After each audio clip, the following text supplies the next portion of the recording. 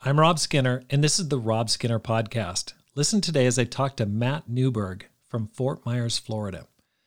Matt leads a church in Southwest Florida that's grown from a small group of 30 to over 140. He talks about the things that have led to consistent growth, like focusing on the one thing.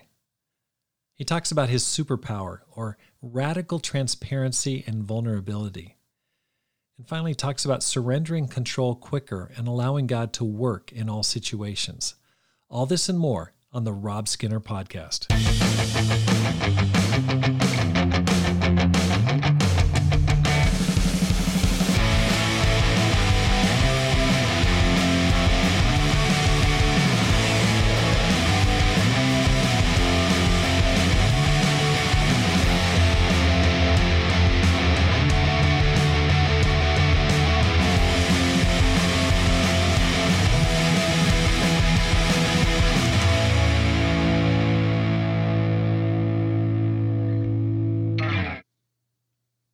Welcome back to the Rob Skinner Podcast. My goal is to inspire you to live a no-regrets life, make this life count, and multiply disciples, leaders, and churches. I want to share some good news. A young man just got baptized last weekend. His name was Jackson Guthridge, and he's got a really cool story because we had a campus swap where disciples from the Flagstaff planting came down and helped support our campus ministry over spring break, and it was awesome. Really appreciate it. I mean, we planted that church and then they sent back recruits to help us on our campus. And they're out tabling one day and a young man came up to their table and was interested. And the guys called me that day and said, "Hey, Rob, we found someone who's really seeking." And so I went over, we studied the Bible with him that night, and he was super open. He's been coming to church since that time, and he just got baptized last Saturday. And what was really neat is he said, "Hey, I'd really like to get baptized at Seven Falls here in Tucson." And initially I was hesitant because it's quite a climb to get up there. But he shared a story and he said, when I was really in a very low point in my life, I went on a hike to Seven Falls just to clear my mind. And I went and I ran into these two ladies and they said, "Hey, you should go talk to those girls up ahead of you on the trail." So he said he went up to the Seven Falls and to the pool, and it's really awesome. It's like 7 waterfalls going into pools of water. They're beautiful, deep pools of water. And so he was sitting there reading a self-help book, and then the 2 women came up to him and said, are you reading the Bible?" And he said, "No, of course not." He was embarrassed that they thought of that. And they said, "Well, we do, and we'd like to study the Bible with you." And so they weren't members of our family of churches, but they showed him some scriptures, and he said that was like a turning point for him. That's when he really started to open up to God and to seeking God. And so when he ran into those disciples on campus a few weeks later, he said, "Okay, maybe this is God working." And so he wanted to get baptized in the same place that was a turning point for him in his walk with God. And so those 2 women could have been angels, I don't know, but it was pretty awesome. So we took a hike up, and it was quite a climb. I mean, it's like we started at 8 in the morning. We didn't get up there until about 11:30, and we didn't get back till about 2, but it was fantastic to see him baptized. He's a sophomore at the University of Arizona, and now he's in Georgia at the campus training program. So God is working, really inspired. Have an awesome day. The Climb Conference is coming up November 30th through December 3rd, 2023 in Dallas, Texas. I hope you're planning on registering. If you haven't already, really, really, really want to ask you to sign up and go. You're going to get inspired. You're going to get tools for growth. You're going to get encouraged. It'll be amazing. It'll be one of those times where you go, "Man, I'm so glad I signed up. I'm glad I didn't miss it." It's not one of those things that it's going to be good just listening to it online. If you have the option to be there in person, you're going to make friends. You're going to get encouraged. It'll meet a need that you probably don't even realize that's there. So please register today at robskinner.com if you haven't already. I mentioned this before, but I'm looking for a leadership couple to plant the Sahuarita and Green Valley Church in September of 2023. Now, this is a church planting of these 2 neighboring towns. They adjoin each other in southeastern Arizona, and it's just a beautiful, beautiful area that's super fast growing. And I shared before but there's been a couple driving all the way up from Green Valley, and nearly every Sunday, they're just so touched by the lessons. They're so hungry for the Word of God. They just thank me for preaching the Word to them. They got baptized just a few weeks ago. And when I see the passion and desire of their face, I'm reminded of the man of Macedonia from Acts chapter 16, when he said to Paul, come over and help us. And I feel like that's the Spirit telling me, hey, come over and help us, get something going here. We need a church for them and people like them. That's why I'm looking for a leadership couple to plant this beautiful area of Arizona. If you're interested in leading or going, please email me at rob@robskinner.com. Or maybe you're not interested, but you know of someone who'd be perfect for this. And this is where you've really helped me in the past, is referring me to somebody else or saying, hey, Rob, you got to talk to this couple. And I really appreciate I get emails or texts from people, hey, you need to talk to this person, or you talk to them directly. Please help me out here, because this is an amazing opportunity for somebody. And please help me if you know of somebody who's a good leader. And the podcast really helped me to find Brian and Abby Mackey, who led my last planting 2 years ago to Flagstaff, Arizona. So if you can't go, if you'd like to support the planting with a gift, click the link in the bottom of the show notes and select the general fund option. Matt, welcome to the program. Yeah, thanks for having me. Now, we haven't met personally, but it's great to meet you and get to know you a little bit. One of the things that really struck me is that you were a self-supporting minister. You were working a secular career. Then you kind of got into the ministry, and I look forward to talking about that and how you've grown your church. So why don't we start off with this question? How did you become a Christian? June 11th, 1992 is my born-on date. But I came from agnostic, atheist, Jewish background, and really had no respect or only bad or negative feelings towards religiosity. I thought it was kind of a joke for weak people, So if you're in a third world country and you're struggling with, putting food on the table, at least you had Jesus. And that's kind of how I lived my life up until I was about 22 years old. Before that, I had a business in New York City, actually in the Queens Center Mall in New York. I was a part of the big cell phone boom and ran my life into the ground, came back to South Florida where I was raised, to Hollywood, Florida, just south of Fort Lauderdale area. And I had done this full loop of completely smashing my life to bits and pieces, coming back to looking at the same ceiling that I left when I was 17 years old, and asked myself, what just happened? So my sister was a part of the church, and she'd been probably the only one that stayed in touch with me while I was in New York City for about 3 years. And she invited me to this concert, and it was put on by, the International Churches of Christ over in Fort Lauderdale, called Colorblind, and just was really moved. I needed something good. And unbeknownst to me, she stood me right next to the lead evangelist there, and a guy by the name of John Porter, and he invited me to church, and somehow I got to church the next day, and I remember he preached on Galatians 5:19. Oh boy! And it was the first time I actually even considered that this old book, this ancient book, was real. And I thought, he just read a list of my to-dos, and if this book is real, I'm in big trouble. So kind of funny spin on that. He goes at the end of the sermon, and I don't know if you remember the days when we used to do this all the time from the pulpit. If you brought someone with you, challenge them to study the Bible today. And so he said that, but I was emotional, and I had tears in my eyes, shaking, lips quivering, and I kind of misunderstood what he said. So I said to the guy next to me, a guy by the name of Ron Lennox, I said, hey, I challenge you to study the Bible with me today. He goes, okay. And, it was a rocky road, because I had no faith. When you told me to turn my Bible to Matthew, I was going to the beginning, in Genesis. I had no idea what the Bible was about. So I kind of started my journey, and my sister was there. So that helped me a lot too, to believe that this stuff was real. It took me months of studying the Bible and considering that this was in fact truth, because I would go back and forth. And I'm sure, if any of you guys out there, and I'm sure you too, Rob, studied the Bible with an atheist, it always goes back to, oh, wait a second, is this real? Right.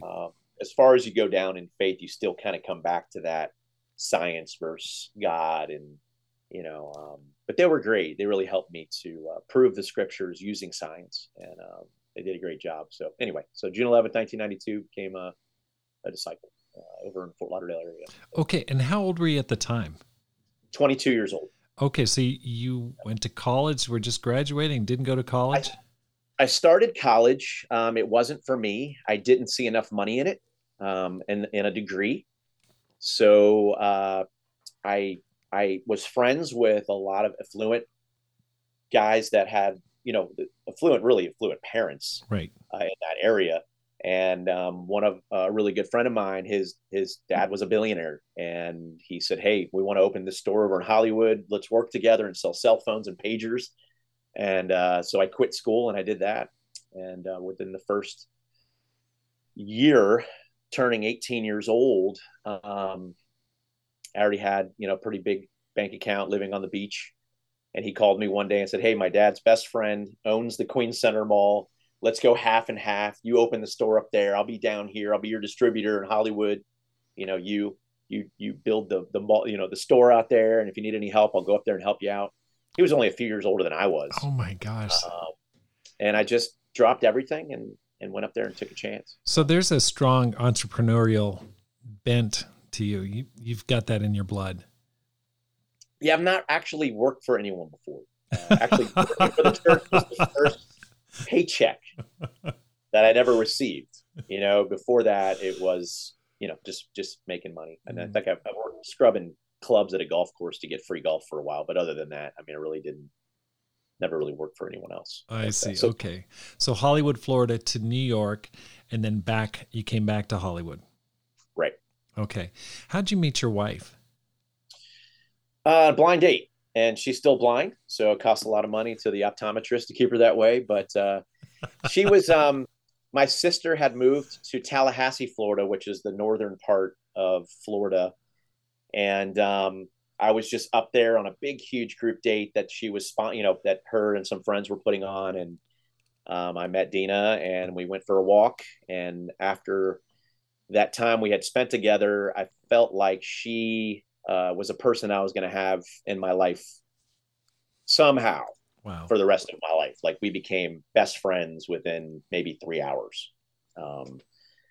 So, again, back in those days, you didn't have texting, you had beepers and right. Cell phones were like 30 cents a minute. So you didn't do a lot of that, but I emailed my quiet times to her and she responded. And it was kind of neat because really for the first time in my life, this was a girl in my life that was helping me spiritually without having to rebuke me for doing something stupid. You know what I mean? So like, I felt like this person could really change me. I felt like I needed her in my life. So, we just developed that really good friendship. So we had a long distance relationship for about 9-10 months. And then she decided to move down I was actually in Palm Beach. It was a little bit further north of where I started as a Christian. And, rest is history. Got married there, and I don't want to go too far ahead of your questions, but got married there. And then we moved over to the West Coast to support an evangelist and women's ministry leader that was kind of salvaged before a big change in our movement. So, okay. Yeah. So would you mind giving me an overview of your career up until now? Career meaning ministry? Well, just what have you done since, let's say, the time you got baptized? Like, what have Sure. You were working there selling cell phones and in that business. Okay. So what have you done since that time? You got married in what year? You got baptized in 92. You got married. Okay. So you got married nine years later. Right. Okay. So you're close to 30 at that point. All right. So what'd you do since give me just the bird's eye view of your career from your baptism up until now? Yeah. So that type of business, cell phones and pagers, took a big turn, and it became very heavily unregulated.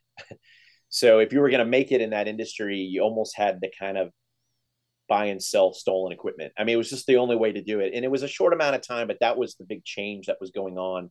And it was going from analog, which was, just regular analog, how many people could fit on a site, to digital, which digital changed the whole industry, and it got regulated. But before then, it was hard to be in that business and be honest. So I just jumped out and thought, I don't know what I'm good at.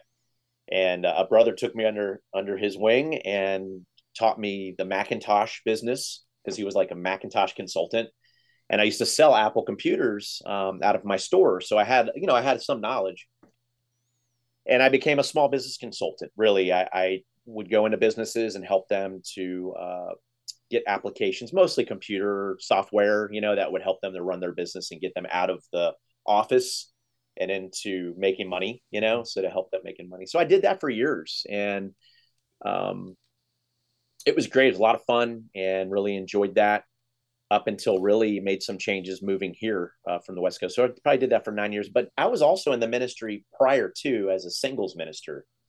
And that's a whole nother story. About 6 months after I became a Christian, I was put on staff in South Florida, and I just couldn't handle the politics of it. It was just not, and my character was not where it needed to be honest, and have integrity in a room of high powered ministers. Right.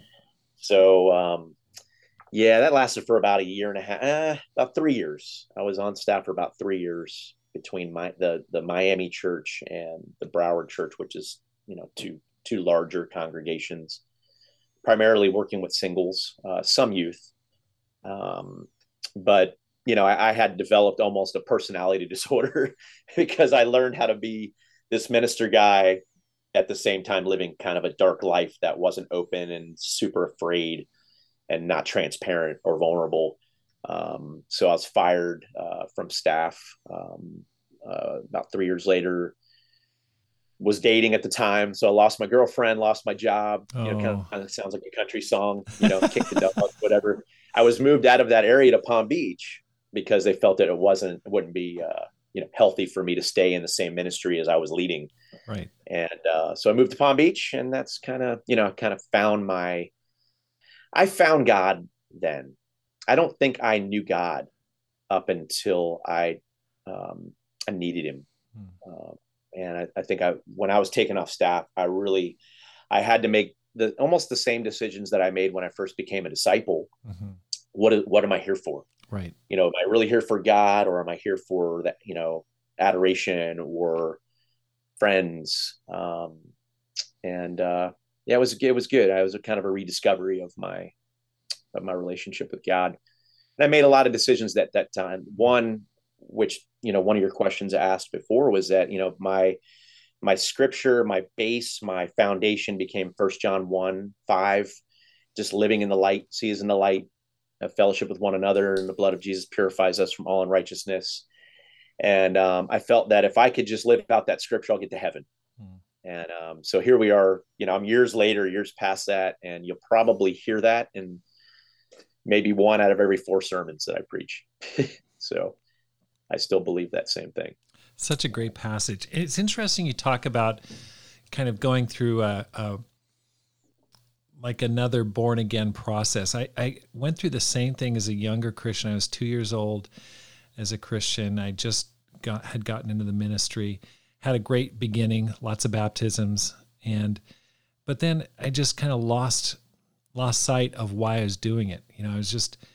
I'm like, okay, so is the goal just, to break my record from last semester and baptize 2 more people, and I just lost track of why I was doing it, was very focused on performance rather than Jesus. And I went through a real tough time, almost walked away, where, I think people felt sorry for me. I was so miserable. And luckily I hung in there, by fingernails, but it's weird when you're saying that. I'm like, I think God does that on purpose with certain people, just to refine them, because I needed it. I mean, I came back with a new appreciation for the grace of God, for Jesus. And, my motivation got totally refined.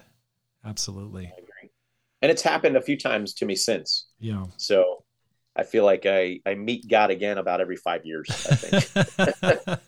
Yeah, so it's kind of sick. My life seems to be cyclical with that. Like right. My faith be tested and refined so that I can find him again and prove that he's real, and that's another discovery for me, is if you boil it all down, when you say the word faith, it just means do you believe that God exists or not? And it all comes down to that again for me. Mm-hmm. Is God real? And if he's real, then this book works. The rest of it follows. If you don't believe he's real, then you really have a lot of hangups with what he has to say or things that happen in your life. So, right. Okay. So mid-90s, you got fired from that. You went back to work, and just where have you been since then? Yeah. So I became a small business consultant. About a year into marriage, we were leading a pretty large teen ministry in the Palm Beach area of South Florida. And basically back then you were leading the teens, but you were also taking care of their parents and everything else that was going on. And we hit a lot of walls with the teen ministry. We had a different philosophy. We wanted the parents completely involved. And we had this dream of like having this teen ministry that was teen worker. You had teen workers, but it was fed by the parents. And, we pitched this idea that if we could just get the parents to disciple the teen workers, they would have this motivation that would blow the ministry out of the water, right? Because they would want to make sure these guys are doing well, with their kids. So we, over time, and what we found was that we were really the ones that were in the way of the ministry, the teen workers, the teen leaders, because the parents would dump them into our ministry and hope that they became Christians, after they spent 14 years with them, raising them, right, and giving them full heart and attention. And now they give them to all of us knuckleheads that are, come from dysfunctional families and have no idea what it means to be a kingdom kid. So we felt like something was broken. So we got with the elders there, on a trip and pitched this idea. And he's like, yeah, you guys are the problem. So it wasn't months later where he asked us to move to the West Coast. He gave the ministry to the parents. And we moved to the west coast of Florida, which is about a 2-hour drive across the gut of Florida, to support a couple that was leading a church that didn't really, it was hard for them to appreciate. And it was just, they were having a tough time. And I had studied the Bible with their son. So that was the connection that we had with them. Got it. So we went over, and it was a ministry, probably like 30. And probably shouldn't have paid staff on at the time, but that's kind of what we were doing at the time. Maybe oversight was being given by another church at the time as well. So, our churches had not become autonomous yet. So there was someone that was responsible, to making sure that this church did well.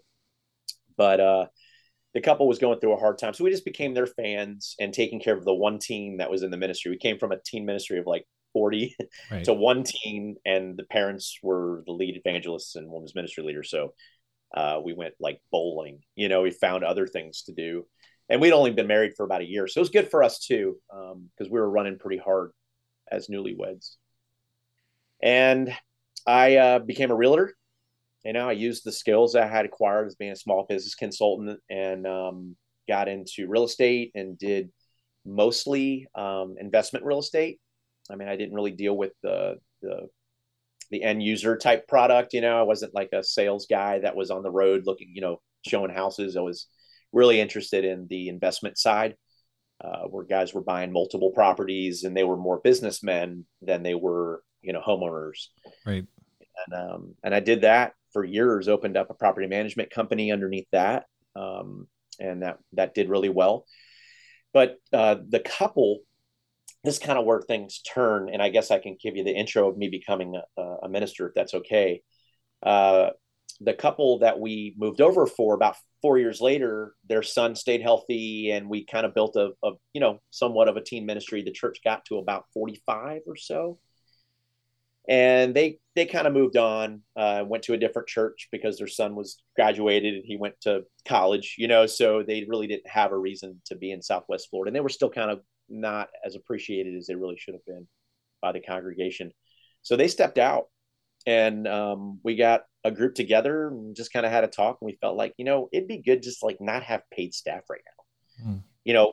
We've got guys that could do a lesson. I said, I can. And I didn't say this, but they were saying, hey, you have some ministry experience. Why don't you preach on Sunday? You guys do the finances. You're the pastor, right, oversight, eldership couple. And we just played church. And it was a blast. We had a really great time.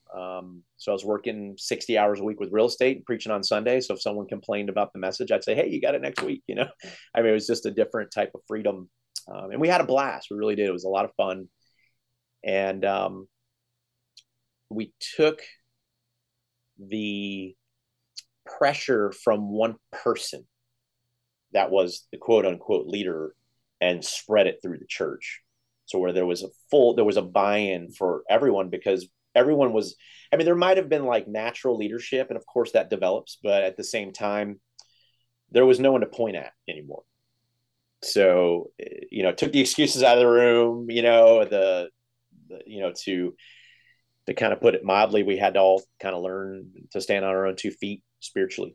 Right. And I think it was really good for our church, but yeah. So we did that for some time actually. And it was great. We had a lot of fun, and I was going to the retreats, our leadership retreats. And this was post change of our movement. We were trying to get our feet underneath us as a movement, and we were autonomous. So we had some savings down here in Southwest Florida. We no longer had oversight from a larger church. So a lot of us were experiencing these new things. So I was going to these leadership retreats with a lot of my heroes in the faith, watching them stand up with their Bibles in these full-on arguments, about doctrine and how churches should be run. It was like the birth of something new right here in Florida. And I remember times just, being on our faces, with these leaders and guys that I really looked up to, really hearing their hearts for the first time. And I think that was when I really considered that maybe it's not so impossible for me to consider leading a church again. I think my first experience was just such a debacle and so foreign for me to actually have character. But I realized none of us have character. You know what I mean? Like none of us really know what we're doing. Right. And the best of us are a mess. And I learned a lot through those times. And a lot of those guys ended up becoming my best friends. And in that room, and the same guy that put me on staff the first time really told me to consider, going into the full-time ministry again and leading that church that I'm in. And but it was confusing because we were making pretty good income, and I wasn't sure if that was the path. So I came home and talked to my wife about it. She's an engineer, and she loves her job. She still does work full-time in a secular job, so we've kept that model going. And I asked her, what do you think? And she said, let's pray about it. So we prayed about it for about a year, fasted, got advice. And finally, about a year after just really thinking and pray about it, I sold off my portion of the company and jumped in, and first time I ever started, having a fixed income. We downsized. Right. We were starting to have babies too. So that was a big thing as well. This is really great for small church leaders. So kind of shift just for a second, is that what it's like you get it to a saturation point to where you're working 40, 50 hours in a secular job, but your church is growing. And that's awesome and great. But it's not a bunch of new Christians. You have, people trying to raise their children. There are marriage problems. There are special needs. There's divorce care. There's, drug addiction. There's, everything under the sun. And if we don't have someone that wakes up in the morning thinking about that, the church suffers. And that's what I saw. I thought we have to hire someone, and I need to get out of the way, or I need to just go all in. But I can't do this anymore. And my wife, even her, she's like, look, you got to choose a lane. You're never home.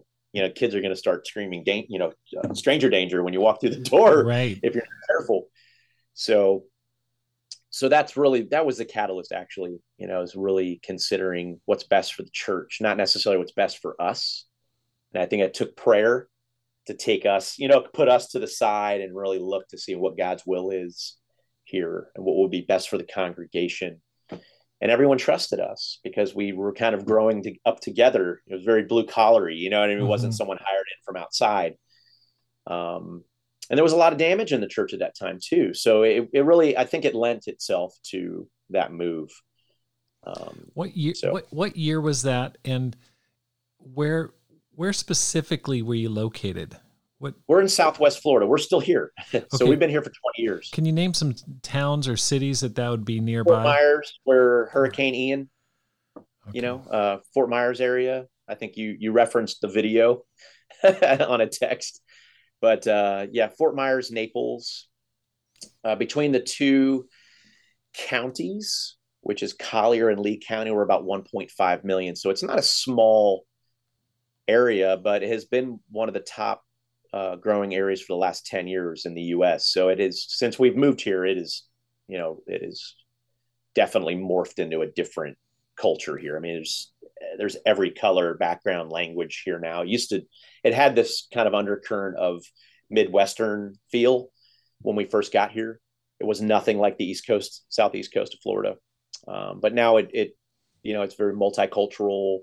It actually fits a lot of our goals and dreams as, in our International Churches of Christ model, so anyway.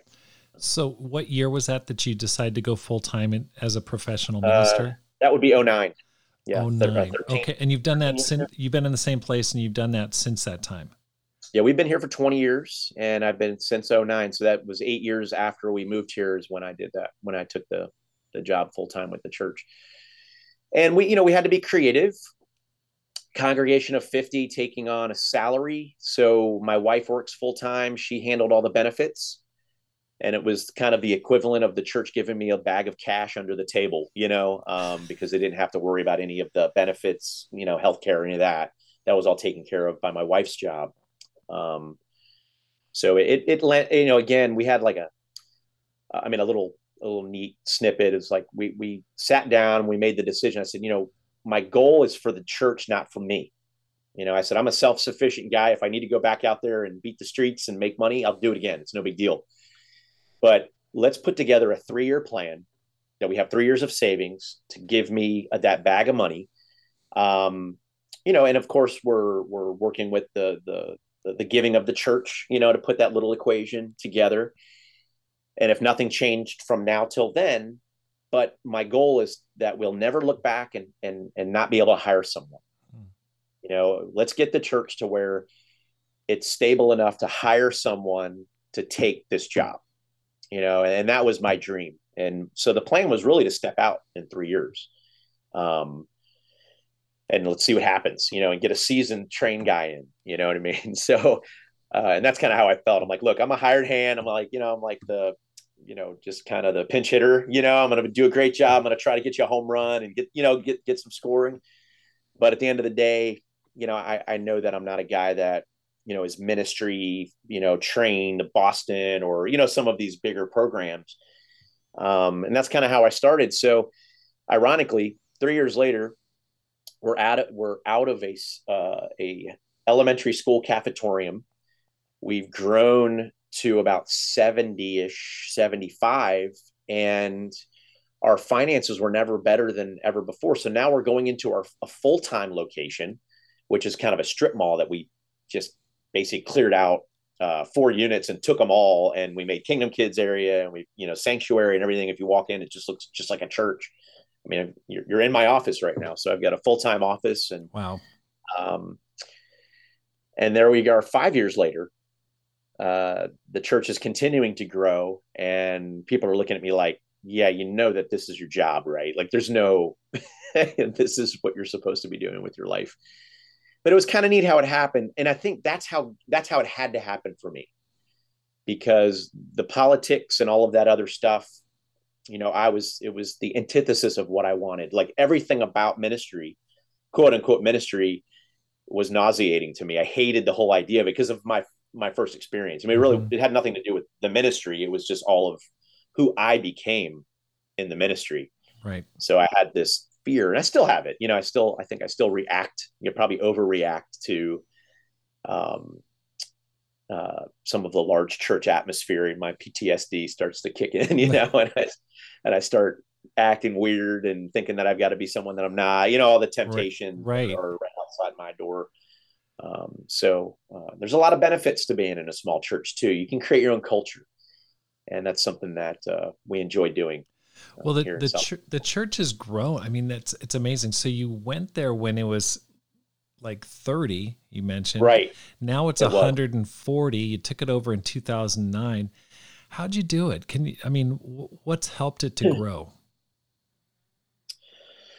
Okay, so that's a really good question, and I don't think that there's not one answer to that, but I think that there's something that if I were to distill something down to when our church had its greatest growth, it would be a personal experience that I went through. And I think I was kind of explaining this to you on the phone. So I'll shorten it so I can get to the point. And I never did get to the point when we were on our conversation. I hit a wall spiritually, realized that I was living vicariously through all of the activity as opposed to have my own relationship with God. There I go again, right? That was the thing that happened the first time. And I just went on a long prayer walk, made a decision on that and that time with God that I would never do that again. That my time with God is intimacy, and that I'm never going to use our intimacy publicly. And that's my time with God. That's my connection, and it's between me and God. And so we could have a sermon series and all that. Now I could use golden nuggets that I find within my quiet times. Don't get me wrong, but that won't be my motivation to have a quiet time ever again. Because I realize, again, my character, whatever that might be, is not, it's too low and lying fruit. I'm a sales guy. I want the quick way, the quick fix. Let's move on. So, I mean, I'm all the way to this day. I have my own private series, my own quiet times that I do. It has nothing to do with, what we're doing as a church. And sometimes there's overlap, but most of the time, we're kind of moving in this direction. I've got my private time. Anyway, through that, I discovered something. And one of our elder type guys, he's actually from the Chicago area. He is a retired Starbucks manager. And there was a time in Starbucks that they were making this big change. And they said, look, we need to choose a lane. Like, all the coffee companies are suffering out there. They were suffering. They were spread too thin or whatever. So the CEO gets this whiteboard out. And I'm probably messing up his story, but he gets this whiteboard out. And he says, what are some of the things that we deal with on a regular basis? What are our goals? What are our dreams? And man, it was everything under the sun: customer satisfaction, even all the way down to store hours and style of restaurant, where they should plant these restaurants, this, that, and the other thing. Right. What kind of foods they should have. They wanted to be like some people want to be Panera Bread, or whatever. And so they couldn't decide. And he says, we need to have one thing that we concentrate on that's going to take care of all these other problems that we have. And they ended up choosing, and it's the philosophy, it's not the specifics here with my illustration here, but they ended up choosing employee satisfaction, which was like, what? But when you walk into a Starbucks today, you see it. You see how they protect their employees. They dress how they want. And most of these employees are there even when they're off. Like it's their home. But if there's a dispute between a customer and an employee, they'll choose the employee's side, even to this day, because they know that if the employees are happy, then they're going to treat the customers right. Like they chose that one thing. So I'm explaining what I'm going through with Sam, and he just holds his finger up like this. He goes, it's just one thing. And we turned over to Matthew 12, verse 30. And I looked, and I wanted to find out, what would Jesus do? And this is right after the Jesus is giving this great answer, right? And the Pharisees get together and we hear this conversation with the Sadducees, right? And they get this their best of the best to ask one question to Jesus. Let's trick him once and for all. And they ask him, which is the greatest commandment? And he's not talking about the 10, they're talking about the mitzvot, right? The 630 some odd commands that they had developed post 10 commandments. Right. That they were heaving on each other. And Jesus was so clever there. And this is what I imagine in my mind, that he just held up one finger and he goes, it's just one thing: love the Lord your God with all of your heart, soul, mind, and strength. And of course he gives them that stomach shot, and love your neighbor as yourself, and that's what we did as a church. I said, if I were to distill everything down to what we need to do, we're going to love God with all of our heart, soul, mind, and strength. And that's it.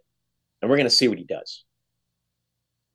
Within a year, and when I say a year, I developed a series around this. I mean, it's all documented, which is really cool, because I didn't no idea what God was going to do. I'm like, we're going to let go of everything. All of our processes, all of our ideas, all of the vision, we're going to distill it down to one thing: kingdom kids, whatever it might be. if it's not loving God with all of our heart, soul, mind, and strength, doesn't fit underneath that, we're getting rid of it. And I think I read this book, The Simple Church, and kind of dabbled with it, and it kind of gave me some ideas. And within about an 18-month period, I'll be fair, I baptized my father. Never said the word evangelism from the pulpit. And we had more people out to church than we knew what to do with. Like, we had more studies going on than we knew what to do with. So I had to go through the study series for the church, because half the church we didn't even know how to study the Bible with people. But they were just concentrating on God, and their job was changing. Their neighbors were seeing the difference. Their marriages were flourishing. I'll give you a quick example of what we taught with our family group leaders during this time. My wife and I became like, quote unquote, experts. And then we weren't in any way, shape, or form. We were looked at as experts. So all the problems came to us. And that's another small church setup, that they think that the guy needs to know everything about finances, marriage, counseling, aging parents. I mean, you name it, they go to you for it. And what I realized is, like, even just, I'll give you one example with a marriage, say that you and your wife are having a dispute. We said, we're not doing this anymore. We're not fit, because we're not family counselors. Like, and on top of that, family counselors get it wrong a lot. Like, how? So we figured something out, and it was organic. We're trying to do something supernatural, and you can't do that without the supernatural. Duh, right? So if a couple comes to us and say, hey, we're fighting, she's doing this, he's doing this, he's being a jerk. Well, she never respects me. He doesn't love me. Where's the cards when we first got married? Like, for this, that, and other thing. And we've all been in those situations. You're just like, where do we start? My wife and I said, you know what? We're going to do one thing. We're going to ask them, how are your quiet times going? And of course, it's deafening, because if you're fighting, most likely you're drifting away from God. And then we'd ask, are you praying together? So here's our challenge. Pray together every day. Have a quiet time on your own every day. And then let's get back together in a week. Two things would happen, Rob.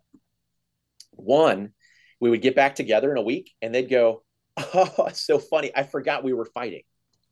Like, because we would bring it up, say, hey, so how's that dispute going? They're like, oh, the fight. Yeah. No. We're way past that. But look what I'm finding in the scriptures. And we've been praying every day. And now we're thinking about her mom, moving her mom. And like, all these miraculous decisions get made in prayer, and they're bonded. Or the other would happen a lot as well, pretty frequently, is that you'd find that they don't know how to pray. They haven't been praying. No one really taught them how to pray. So they're like, I close my eyes, and we just say the same prayer over and over again, and we're just not connecting with God. Or I don't know what to read. Every page in the Bible feels like 100 pounds. Like, these are just things that I would hear. Right. But I can help them with that. Like, my wife and I were like, now that we can help you with. Like, so all right, bro, you call me in the mornings, I'll pray with you. Have you ever put a prayer list together? Let's do one right now, or, hey, look at my library. I've got hundreds of books that are getting dust on them because I can't get to them, or I read them before. Choose one that fires you up, and read it every day, and have a quiet time every day. Let's get used to having quiet times. I mean, I could teach you how to have a quiet time. I could show you how to pray, but I can't fix your marriage. I can't be there all the time. And so that worked it became kind of a part of our DNA. Purity. Brother would come to me and say, bro, I just can't overcome this. And I'm looking at that. I'm looking at this. Instead of me going, hey, let's put this special program on your phone, so every time you go into a website, it'll notify or whatever. Right. Nothing against those things. They're helpful. They're tools, resources. But we wanted to get to the root. Like, bro, how's your walk with God going? What are you reading? How often are you praying? Are you praying with the bros in your household? Okay, here's your challenge. This week, you pray every day with the bros. You know what I mean? And every day you have a quiet time. And at the end of the week, I want you to tell me, like, do a paper on your quiet time. Right. You read that paper to me.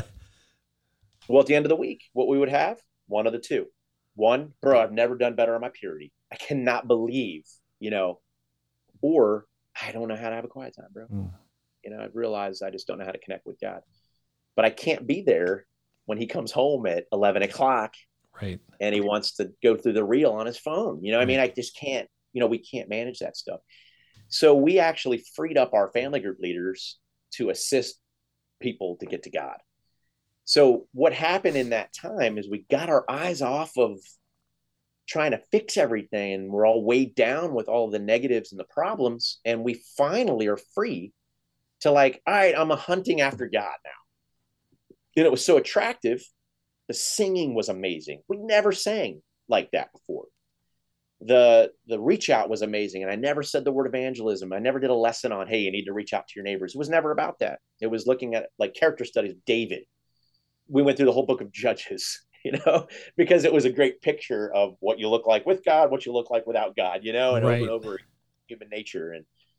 And God, within that time, going back to Sam was a snowbird for a while, and not a pure snowbird, but like 3 months up in Illinois and the rest down here. He was on his snowbird time up there. And I called him up and I said, Sam, I don't know if you've realized, but we've added almost 50% to our church in 18 months. And he just began to weep because we knew what we had gone through. Like we were there, mulling over the one thing. And we just made the decision to get out of the way and just let God do his thing. So anyway, I mean, I hope that helps. Now let me ask you this question. If there's one thing that sets you apart from other leaders, a superpower, what do you think that would be? What is it you feel like you're bringing to the table that's different? Yeah, that's easy for me. It's transparency and vulnerability. So I'm that guy in Florida. So if there's a message that needs to be done that has to do with confession of sin or, let's get out of our own way, boasting in our weaknesses, that's what I've learned. Okay. That's my secret sauce. Okay. So that's delighting in your weaknesses. Yeah, but I don't think you could fake that. So I think there's another part of that I'll give you. Well, I've had interns and I've tried to pass that on, but what happens, like, just an example, when I preach, I try to take some words out of my vocabulary. One is you. So I take the word you out of my vocabulary. It's either us or me. And but that's organic because I really feel that way because I'm being open and I'm, busting open my heart and I'm being vulnerable and I feel embarrassed, or whatever. And you know how that feels when you confess sin publicly or you talk about, something that's really going on deep down inside. And it puts me in a position that, how can I accuse or tell someone to do something? It's us, you know what I mean? Or at best it's us, but it's really me. So it's hard to put that on. But at the same time, I think there is an exercise in it because we did have one intern that changed from really being a you guy to a me guy, which was that practice of consistent openness, and vulnerability. And I think that is a quality of a leader that needs to stand out, is that we're willing to face the demons, and lead in that direction. But so it's what I do well. We had a conference, and your time's probably chunking away now, but I was a part of the single service team, which is a national team that oversees the singles, and now it's international, which is awesome. And Wade Cook was a part of that at the time, and Bill Molden, who's one of the teachers in our movement, Marshall Mead, who led the conference, the World Conference, oversaw the conference. So a lot of guys that were willing to just kind of do the heavy lifting jumped in. And I think I just wasn't paying attention when someone asked if someone can do it, and everyone else stepped back, and I was, oh, wait, but I did, they asked me to do the main keynote for the men. And I'm like, dude, you got all these, Larry Reed. Right. I mean, these guys are galactic speakers. I just sit at their feet and learn. Like, I love these guys, and they're church leaders and they do amazing work. And I didn't understand, at the time. So I did this message, and the message actually was on the one thing, ironically. And I've got a couple different ways to express that. And I get up, and there's the room is probably 450, 500 men, single guys. I stand up. Here I am. I'm 5'7" on a good day, balding. You know what I mean? And I'm like feeling insecure and like, why am I up here? What am I doing? All these dudes, man. I feel like the least of them. And I thought, you know what? I'm just going to use my superpower. So I had him close the back doors, and I had been struggling with some thoughts. My wife wasn't there, and all these really pretty single girls walking around. And I had some of these things rolling around in my head. And I thought, you know what? I'm just going to go there, man. So I got up and I just confessed sin for the first 7 to 10 minutes. And I talked about my struggles. I talked about, man, last night I was really tempted to look at stuff on the internet. I hadn't been tempted like that in like months. And I'm like, I almost failed last night. I think the only reason I didn't, I was just telling it, was because of you guys, like I knew I had this message, and I had to stop myself. And I wish I was noble enough to call my wife and pray together, but I wasn't. I was like the sleazy, and I just confessed, and I did this message. And when I got done with the message itself that I had actually planned to speak on, I felt like that was probably one of the better messages I've ever preached. There was a line of guys all the way to the back of the auditorium. And I'm like, and that doesn't happen in a small church. Right. Right. So I'm not really used to that. You know what they all wanted to talk about? My first 7 minutes. I don't even know if they heard my message. They just cared that I had the courage to confess my sin. And They're confessing sin, and we're crying together, and we're praying together. So I think those are some of the moments that I've had. Like, it really, it is something that you asked if I had a superpower. Right. I think God, through, it's organically learned. I mean, it wasn't like something that I put on. Maybe it's more like Superman. I take the disguise off. Right. That's rare. Matt, what advice would you give to self-supporting ministers, people that are in smaller churches and they're just struggling to make ends meet, and they want to see great things happen, but it's frustrating, it's challenging. Coming out of COVID, it's even more challenging. Yes. Yeah. And we had some challenges too coming out of COVID as well.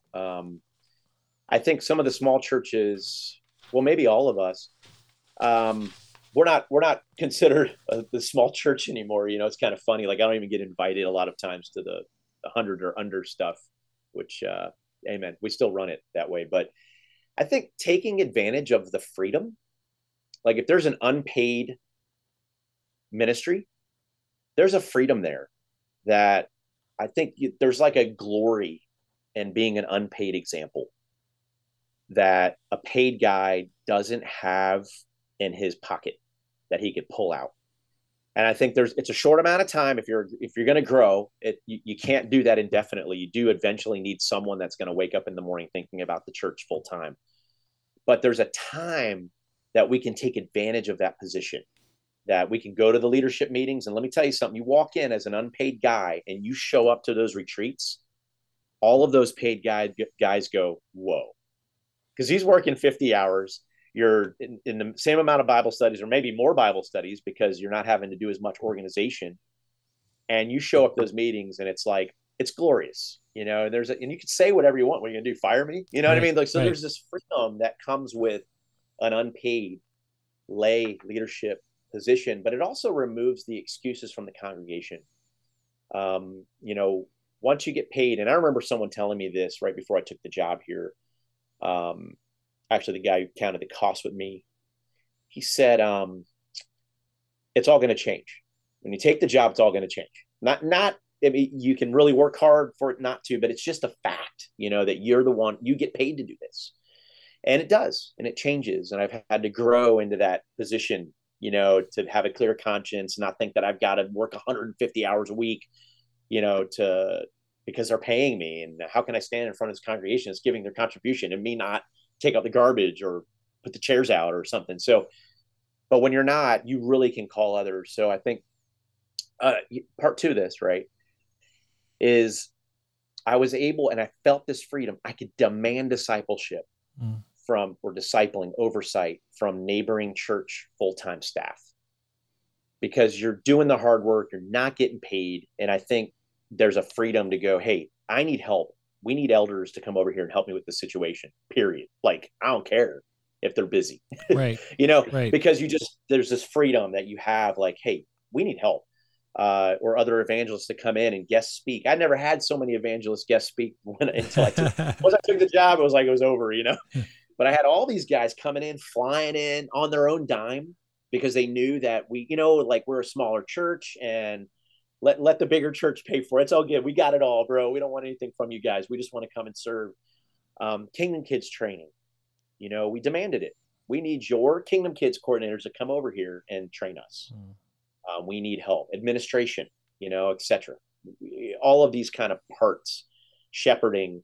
So I think there's a time, and hopefully it's not for super long, like you do become a church that is a little bit more self-sustaining. But I think that there's a time where you don't have the funds to pay. And we took our time too. So we didn't rush into hiring someone, and I'm glad we didn't, obviously, but we felt like it needed to be the right fit for us. There's no silver bullet. And I think I see smaller churches think that if they just hire this guy or this couple, it's going to fix everything. And it doesn't. It really doesn't. I think there's something to a smaller congregation having to work through this stuff together that builds that character and integrity. And they're really your future they're your future shepherds. They're your future elders, because they stuck it out and they remember the days, so you're building your story together. So anyway, I hope that answered your question, but no, that's great. What's working coming out of COVID? Like, people were in disarray. I mean, it's lots of isolation. What have you done to strengthen people over the last, let's say, 6 months or so, to get them back on their feet after the pandemic? Yeah, that's good. Just like everyone else, we celebrated the first time we came back, and then we had a second wave, but we did online service. We did the best that we could. I think the first time I did a sermon, I don't know if you remember, it was probably mid-March, right? March 14, 15, 16, right. Like that weekend. And everyone shut everything down. We thought it was the apocalypse. Like, it was right. Everything's over, right. We're all going to die. So let's do the sayonara sermon. I don't know. But I remember setting my iPhone up with Facebook Live and going live, and it was looking up my nostrils, as I preached. Which a lot of us weren't doing that. And all the churches that were doing it were like, aha, see, I knew it. You'd need us, sooner or later. So we were doing just like everyone else, Sundays, we were doing online services, and we grew into that, which was great. It's a big part of our ministry now, which is great. But coming out of COVID, I think a benefit to being a small church, and since that's what we're talking about here, it's a different meeting than when we get together with our other Florida leadership. I think the benefit of a small church is that the big church and the small church, they both have their purpose. The big church, it's awesome. This is where all the big activity happens. The mission teams get planted out, the training centers, and the books are written within the larger churches. I mean, the teachers are there, the head elders and these guys, the evangelists that are leading these evangelist teams. I mean, I every day I thank God for those guys that are willing to sit in these meetings and argue gender roles. You know what I mean? Right, so I'm like, right. This is awesome. The small church is not built for that, but the small church has a capability to turn on a dime. And that's what I love about the small church. Large church is like an aircraft carrier. It takes miles to turn around, because you have all these small groups and all these systems that all have to make a turn. You've got teachers committee and eldership committees and all that, and they all have to get on the same page before they start turning that wheel.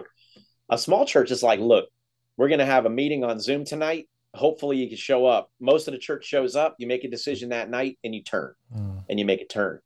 So after COVID, some of the things that we did was like, look, we got to get back together.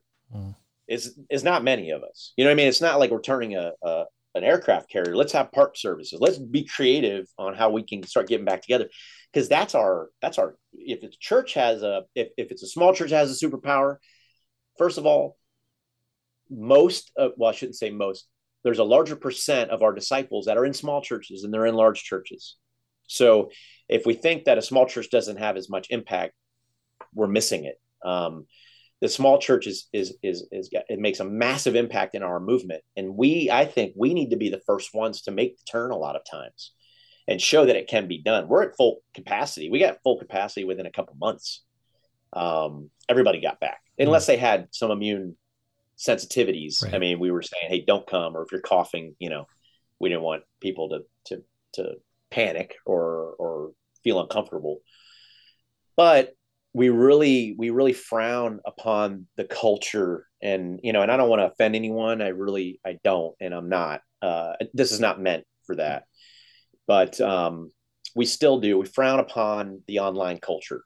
Like, our goal is still to get them in the chair. Right.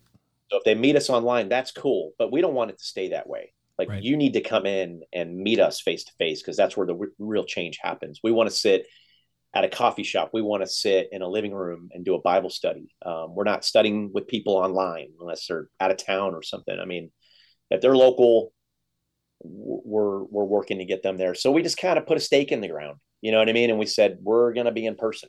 Right. And we have an option that's online, but that's not our goal. So we just, so post COVID, we really concentrated on getting back to family. And I think that's something that the small church can do quicker than anybody else. That's right. Yeah. Let me go back to what you talked about earlier about the one thing. You talked to a friend, and you said you need to focus on the one thing. You talked about just loving God, making it simple, keeping the playbook simple in the smaller church. Right. And you focused on, hey, how are your quiet times? Are you walking with God? That's all good. What would a person like? But there's a lot more that goes on in a church. I mean, if you're at 140 now, you can't be running that all by yourself. And so what's a person's takeaway? Like, I'm leading a small church. Others who are listening are leading small churches. Yep. How do you implement that? It's just saying, hey, have quiet times. I think there's 100% an agreement, like, amen to that. Love God. I don't know if there's anyone who would disagree with that. Hopefully nobody is going to disagree with that, loving God and loving your neighbor. But how would you implement it practically? Like, how would you make that a platform for your church that you can actually point to and say, hey, here's our plan, and this is why it's working? Yeah.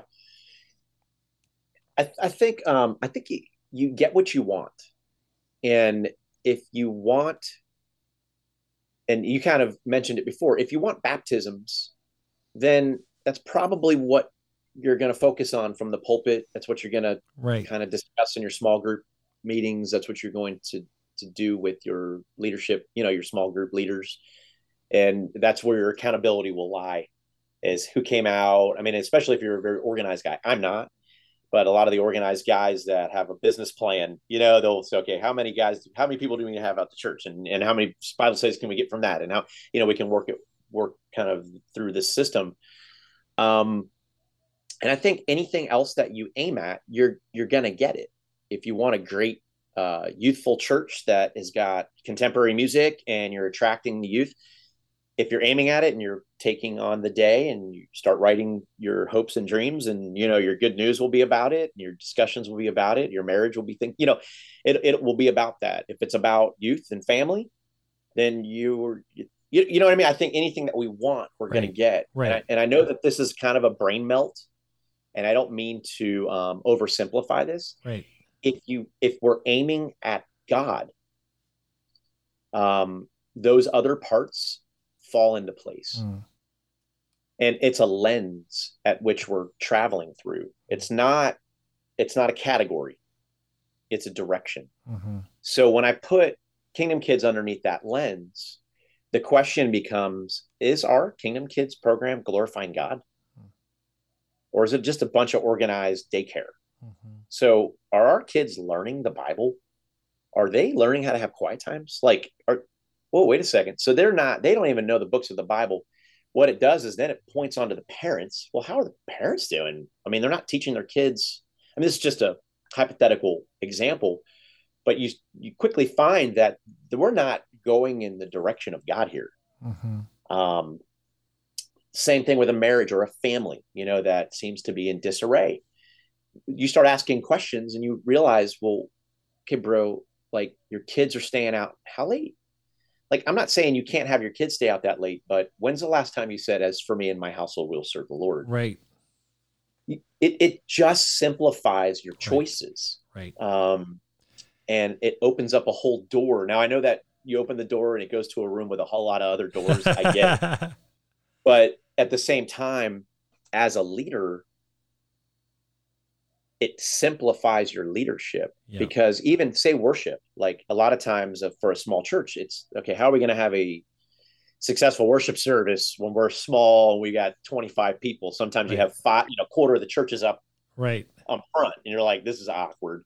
Should we really have speakers, bro? Like, or should this be more like so we could debate about these things, but if the question gets taken off the table that this brother that's the song leader is trying to live out his conductor dreams, and the sister is just, she gets her identity from the songs that she sings, and the people in the congregation are going, well, I wouldn't sing that song.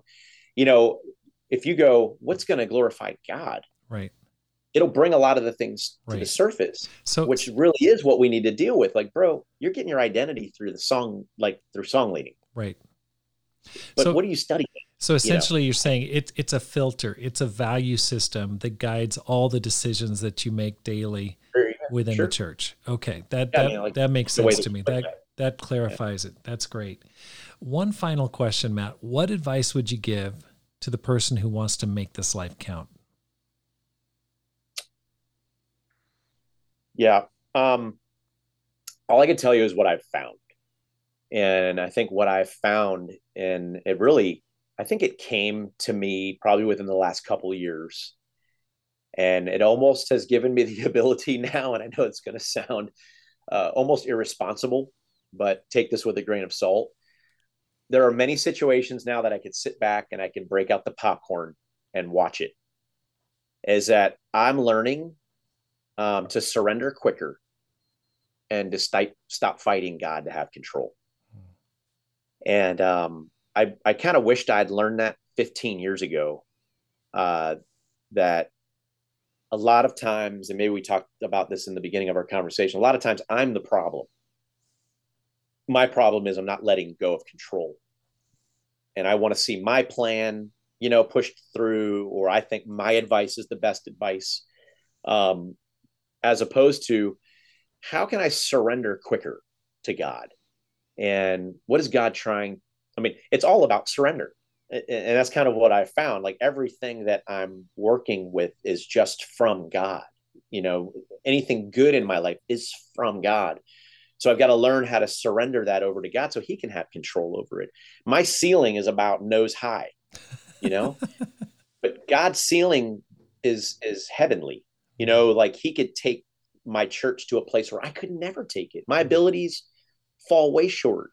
I mean, I got from CEO, surgeon, pharmaceutical sales guys in my church, all the way down to, teenager with their first job and everything in between. How am I going to lead all of those characters and help them to be successful and healthy? I'm not going to be able to do that. That has to be God. And I've got to learn how to get out of the way. And it's simplified. I have a lot less anxiety putting a lesson together. Right. I have a lot less worry. I can enjoy my family. I can go out of town and not think that everything's going to fall apart. That's small church stuff. We feel like everything is hitching on every decision that we make. And I've gotten caught up in that a lot. That's a take great risks, dream big, jump. Yeah. Just jump. No, those are all good. But I like this idea of surrendering control, because I think for those who want leadership or small church leaders, there's a tendency to, I mean, you're in charge of a lot of things. You're in charge by definition. I mean, you're there, but the problem is that all the drama gets funneled straight to you, and you feel like you're the solution for everything, rather than just going, hey, listen, I'm a tool. I'm a part of the solution. I'm one tool that God can use, but not the only tool. I think that's awesome advice, and just relaxing, because that's, and that's been leading to a high attrition rate, even more high attrition rate in ministry, because there's so much pressure, and there's tons of pressure on ministers. And so that's fantastic. Matt, thank you so much for your time, and thank you for the great work you're doing. Great to get to know you. And I look forward to seeing you at the Climb Small Church Leadership Conference. Yep. We've got a few from Florida coming. So that's awesome. A lot of my buddies have signed up and are going to be a part of that. So that's exciting. Thank you. Thanks for listening. Here's how you can help support the program. First of all, hit the subscribe button. Secondly, read and review one of my books, How to Plant and Grow a Church, or Courage, How to Make This Life Count. You can find them on Amazon.com.